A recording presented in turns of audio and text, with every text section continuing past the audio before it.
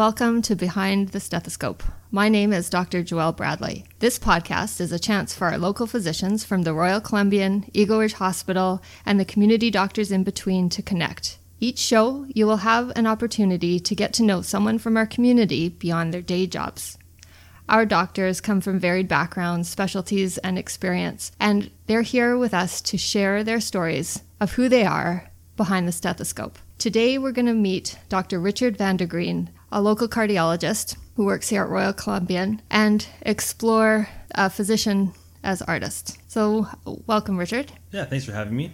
So about 4 or 5 years ago, I was sitting in the Royal Columbian Hospital emergency department, and I overheard someone congratulating you about some photograph that had been selected or reviewed in a contest for National Geographic. And I've always been meaning to ask you about this. Yeah, no, I'm happy to be here and discuss it. So it started my sort of journey with photography probably 7 or 8 years ago. And it just sort of evolved organically to the point where, people were interested in what I was taking pictures of. They asked to see them. I didn't have a place to sort of showcase that. So, besides putting them on social media, I just put up a website, which is easy to create. Started directing people, hey, if you want to see what I'm shooting, just go look at my website. And, got some positive feedback. So decided to submit for some competitions and then progressed in terms of the level of competitions that I was entering, and got some sort of nominations and awards and such from these different competitions, including National Geographic. So I imagine to be getting awards like this or these nominations, it's partly technical skill, but it's also probably passion. What are the things you like to photograph? Mostly landscapes is what I started photographing, and it's funny because people like to look at landscape photography, and I feel like there isn't a lot of creativity behind it, right? And so I'm always looking for something else besides landscape photography to challenge myself. But I feel like landscape photography, a lot of it's just getting to the right location, knowing some basics about technical aspects of photography, as well as choosing a good composition, but then getting either lucky or patient with getting the right results from nature, right? Getting the right lighting, getting the right sunset, etc., to get a good photograph. And so, I initially started entirely with travel photography and landscape photography, but then started moving into some more some projects I sort of took on in terms of architectural photography. I have done portraits and weddings, which I don't quite enjoy as much because I like working with things that don't place demands on me, basically, and having the freedom to kind of explore without having to meet certain shot lists or criteria set out by clients, right? And so that's why I progressed more into like the architectural, cityscape, fine art type photography. I know I heard you say it was about 7 or 8 years ago you got into this. Mm-hmm. And in the scheme of things, that's not very long. No. And it also, does it land you in the middle of your residency or your fellowship? Yeah, it was during my fellowship, I believe, and it was basically I was going on some bigger trips and travels, and wanted to be able to take decent photographs when I was away on these trips, and so I bought a very introductory digital SLR camera. I think it was like $400. It wasn't that expensive in the grand scheme of photography gear, and so took it on the trip, and by the end of the trip I was becoming frustrated with the limitations of the camera, and so it wasn't long after I upgraded my camera. And then I think the barriers to entry to any hobby, but photography as an example, are becoming extremely low with the availability of online courses and tutorials and YouTube videos and everything that's out there to really learn the tricks behind the trade. And so I started wanting to learn to shoot different things, and so I subscribed for some online go at your own pace video tutorials to learn how to do these things. And it makes it very easy because I watch an hour or two video tutorial, go try it, fail miserably, go back, watch a video tutorial 1 or 2 more times, then kind of figure it out and get some good results after that. So now when I think of you 7 or 8 years ago being on this trip and frustrated you're not getting the right photo, can you think of any experience of some photographs that you've taken where you really feel you've learned something or mastered something? Any particular examples? Yeah, I mean, it's always a process, and you quickly learn from your mistakes. I never really got started with film photography, and I can imagine how challenging that would have been because you don't get the instant, feedback on your photograph, right? With digital photography, you can look right away and see, yeah, my composition's good. Sometimes you don't get as much detail in terms of sharpness and such on the photograph. And so that's things you often learn with post-processing. When you go home and sit in front of the computer and review your photographs, you really learn, I really could have done this better, and you learn from your mistakes. But some of the things especially are shooting like astral or Milky Way photography, because opportunities to shoot that are few and far between, and often you have to spend really late hours shooting the Milky Way. And it's often hard to tell if your photos are going to be sharp and in focus until you review it at home, and then you spent the whole night shooting. You go and review your photos and learn these are all throwouts. I have to start again. So that bit can be frustrating. And how long did it take you to master or be happy with your Milky Way photos? Yeah, I mean, I wouldn't say I'm a master yet, and there's still a lot to learn and perfect with it. But it probably took 3 or 4 attempts at shooting before I was, consistently happy with my results that I was getting. So. Well, I spent some time going through your website and looking at your different collections of photos that you've done. And yeah, words wouldn't do them justice. I would encourage people to look your website up at is it richardvandergreen.com? Yeah. I also got a little bit distracted looking at your accolades in there, and it's kind of pages and pages of awards and nominations. And so congratulations. Yeah. I was not expecting that, to be sitting with you and finding out how successful you've been. I wonder if there's any particular accolade that you've had that you're most proud of or was most fulfilling. Yeah, I think a few of the large open competitions are probably the ones I'm most proud of. And so those would be like the Sony World Photography Awards or National Geographic Travel Photography Awards, because, it's a free entry to the competition. There's an unbelievable amount of entries, and the talent level is extremely high. When I look at the people who do win, I'm blown away by the quality of the work. So, I never won those competitions, but I was finalists and with the Sony World Photography Awards.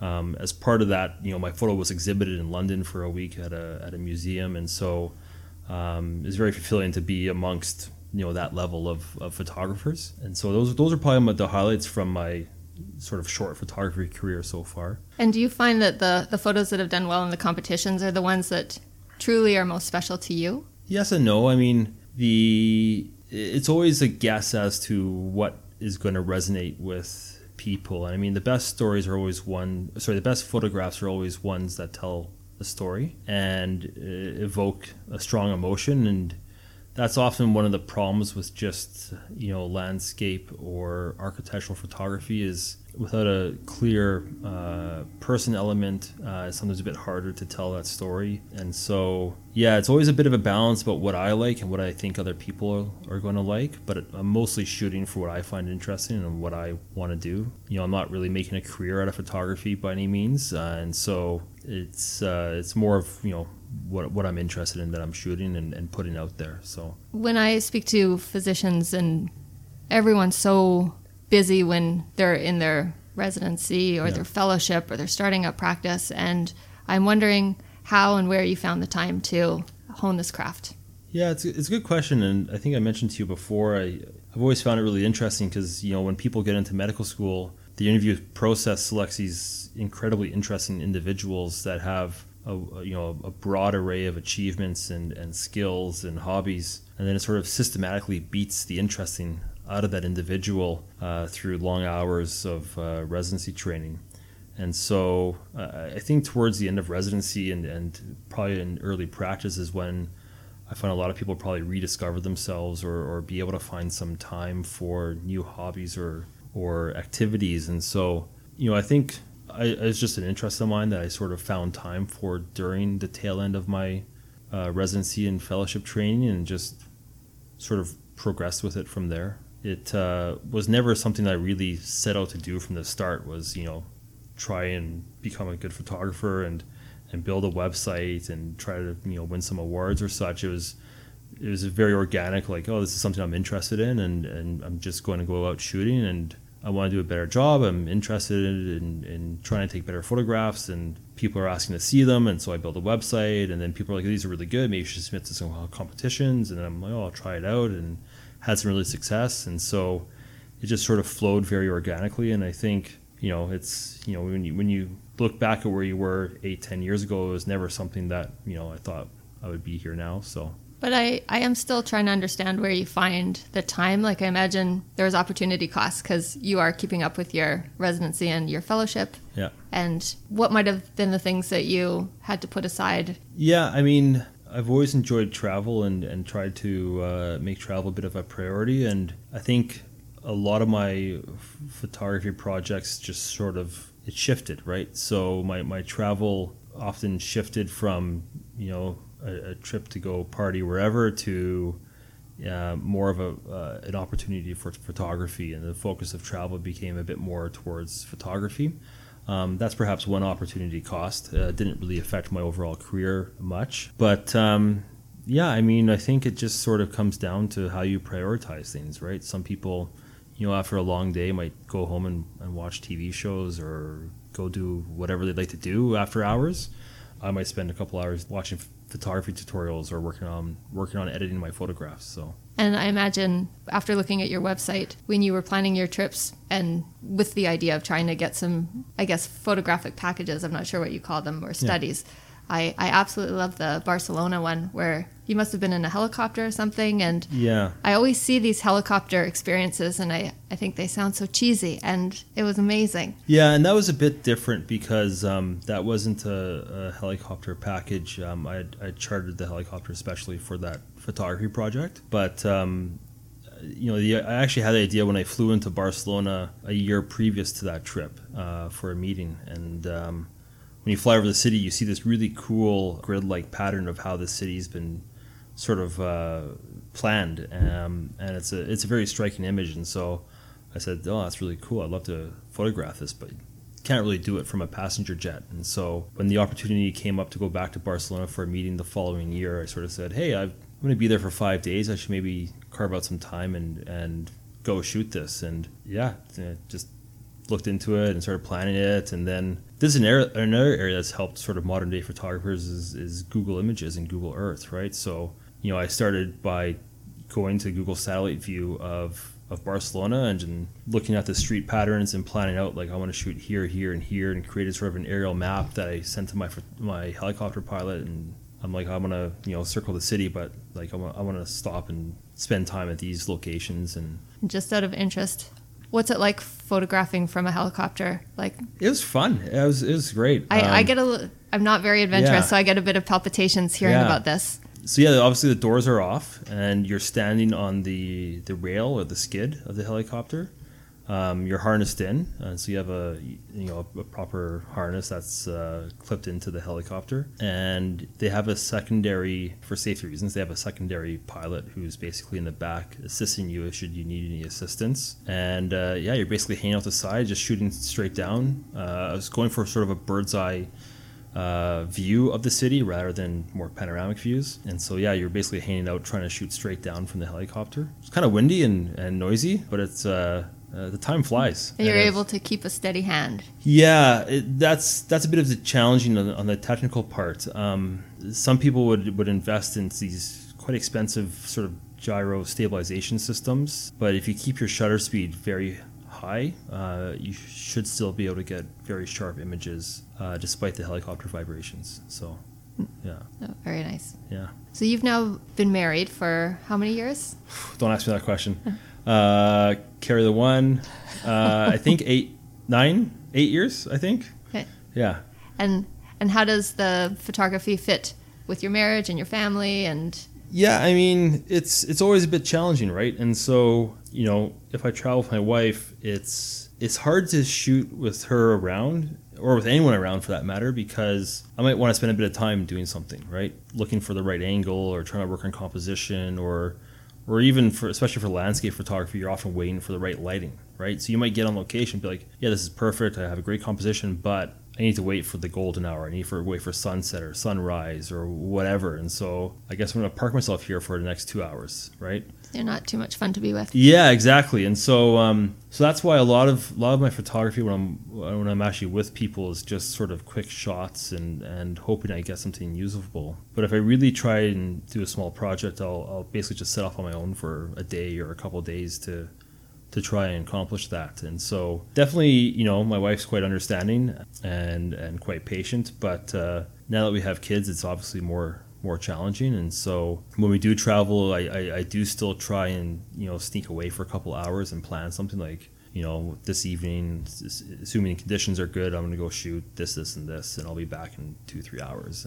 And so I have to be quite careful with my time and make sure I do something that's fairly high yield. But yeah, it's definitely put a bit of a, I wouldn't say it's a restriction, but it's changed how I shoot and how much opportunity I have to shoot. So is there any reciprocation? It sounds like your wife is able and willing to give you time to do this, and how are you able to pay her back in return? Yeah, I mean, you know, for example, you know, I was able to go away for a few days and do a small project. In return, you know, we had a newborn, but she went on a stagette for a weekend, and I looked after the newborn for the weekend, basically. So yeah, it's a bit of a give and take, but it worked out. I forgot to mention the date. It's August 10th today, and I'm curious if being in the time of COVID has helped or hindered or inspired your photography in any way. Yeah, it's probably helped a lot of landscape and cityscape photographers worldwide. I mean, travel restrictions are in place, which definitely hinders things, but all of the common sites to go photograph are now free of people and tourists. So for me personally, it hasn't made too much difference because I've been quite busy. I haven't had a lot of opportunity. And the few projects I did have lined up involved international travel and got canceled. So it's definitely hindered me in that sense. I do have some small projects this fall planned just for a day or two. So yeah, still carrying on with a few things, but I think the travel restrictions has hindered most people. Certainly for career photographers, wedding photographers, portrait photographers, they've been decimated by this, right? Because most events have been postponed or canceled. Mm-hmm. So I have a few friends who are in the industry, and they're really suffering through these times. So I'm fortunate that I have an alternate means of employment. But yeah, it's kind of gone both ways, I think. I was curious if there was any particular images you may have gotten in the past couple months that was made possible by the time that's been given to some people by COVID. And no, not really. No. Yeah, we just had a new baby a month ago now, and so a lot of it's been put on hold with just sort of baby watch and then having a newborn in the house. So definitely took some newborn photos, but that would be the limits of what I've done recently. And in the context of being in a year of COVID, what does the year hold for you in terms of photography, might you foresee? Obviously, I'm disappointed that a few of my travel projects got canceled due to travel restrictions. So I am looking towards some more local projects, and having a new child has put a bit of a hamper on plans to get away to do any trips, as wouldn't be fair to my wife to leave her with both kids right now. But there are definitely some more landscape projects I have in mind for the next 6 to 12 months, which have shifted from being more international projects to more local projects. But we'll continue with that. I also want to explore a bit more with portrait photography and placing, even if it's a model or a person, more into my making them the subject of my photography rather than the city, the building, the architecture or the landscape itself. Where do you get your inspiration for starting a new project for photography? And can you give an example of one where you got the inspiration and what it amounted to? Yeah, it always comes from different places. I mean, often especially now with social media, it seems like there's less and less that hasn't been photographed. And so I think a lot of people get inspiration from social media, or they realize there's things out there that they just weren't aware of and they want to go photograph. So a lot of ideas come from things like Instagram, where you see a location and say, hey, that's amazing, I'd love to go photograph that. And the trick is, how can I try and do this a bit differently? everyone sort of has the same photos of the, Yosemite and Yellowstone and all of, the famous sites and monuments. But how can you go and create something a bit differently? And some of my favorite photographs are actually, when I've gone to those locations and discovered something completely else, that, the scene behind me or the river on the walk to the lake, for example, and found a really cool perspective or composition that's perhaps not captured by everyone else going to that same location. So a lot of inspiration does come from that. A lot of things, like I mentioned with Barcelona, you see something and said, hey, this is cool. I'm going to come back when conditions are right. There's a tiny little Japanese maple in Stanley Park that I saw in the winter months without the leaves. And I said, hey, this branching pattern is phenomenal. I need to come back in the springtime when the leaves are out with, ideally just after rain or during the rain. And, I came back to that location a few times until I said, okay, now's the right time to photograph it. And I spent an hour and photographed the tree and got some good results. And when you drive by this place, you see this tree, like there's a pitiful little Japanese maple there, but you would never expect it to be able to produce the photographs that you see. So yeah, you can find a lot of inspiration, just sort of everyday things that you come across, and those are always the funnest. But yeah. Richard, there's many physicians out there who only ever use their iPhone for everything, including their kids' photos and their travel photos. Do you ever use your iPhone, and can you get anything good out of it? Yeah, great question, and absolutely. I mean, I use my iPhone all the time. I always say that my iPhone is for memories, and my digital SLR is for art, basically, or photography. And the iPhone is just so readily available, so portable, and it actually does a really good job. Actually, a great example comes to mind. My wife and I were at Antelope Canyon, which is a slot canyon in Page, Arizona. Heavily traveled destination, tons of tourists. And you can book photography packages there. All the trips are supervised by it's on Navajo land, and so you have a Navajo guide for your time in the Slot Canyon. But basically, what they do is it's a location with a very high dynamic range. I mean, there's quite wide contrast in terms of the amount of light. Very dark areas, very bright areas, and so it's a challenging place to shoot, and it's made worse because there's literally hundreds of tourists in the Slot Canyon, which is actually a very small space. And so when you shoot, you have to get your tripod out, get your settings right, which is sometimes a bit challenging given the high dynamic range, and then try to get some good photographs. But the guides actually hold the tourists out of your field of view for 2 minutes. And so you have 2 minutes to shoot, and then your time's up, and they let all the tourists go through, and you have to set up a new location. Then they'll give you another 2 minutes, and you shoot, and then they let the tourists go through. And so at the end of it, I was very proud of the photographs I got on my phone, and I was very happy on my digital SLR. I was very happy with the quality of photographs that I got. I put a bunch of them up on the website. And then my wife sort of just shows me the photo she took on her iPhone. I'm like, damn, that's pretty much as good as I got on my digital SLR. And so it's certainly there's certainly a powerful tool, and they're getting better and better in terms of their how sort of smart that they are in terms of the processing of the photo and displaying a wide dynamic range and being able to focus and adjust exposures and all that stuff. So yeah, they really are a great asset. Now, I was reading on your website that you really value taking a good picture as is without cropping and all the other extra processing. Do you have any tips for the listeners about composing a good photograph on your iPhone? Yeah, the most important thing is that you find it interesting, or somebody finds it interesting, and it evokes a response. I mean, some of the simplest photographs I find the most powerful. And I think some people at Pitfalls often try to include too much in a photograph or have too many cool things in the photograph. It's often much more powerful to have a singular focus of the photograph and have a very powerful subject. And so that's probably the most important thing, is that it means something to somebody. There's all these rules on photography. There's a rule of 2/3. There's the rule of leading lines. There's the rule about how to compose and frame the shot. There's a whole bunch of different rules, but there's so many examples of where the rules can be broken. And so from a composition point of view, there's a long list of rules that people can review, but at the end of the day, it basically is, do you respond to the image? And if the answer is yes, then it was a successful photograph. I really appreciate you spending your time with us, allowing us to get to know you a little bit better. It's probably about time to wrap up. I really want to thank Richard Van der Green here, and I'll thank our producer, Nikki Thorpe of Bronick Consulting.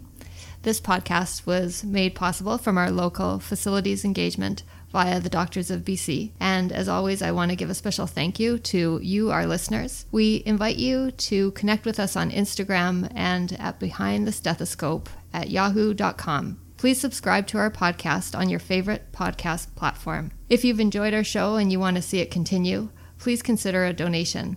It's as easy as going to the rchfoundation.com and donating with a note that says you want your $50 or so to go to the podcast fund. Thanks for listening, and until next time, I'm Dr. Joelle Bradley.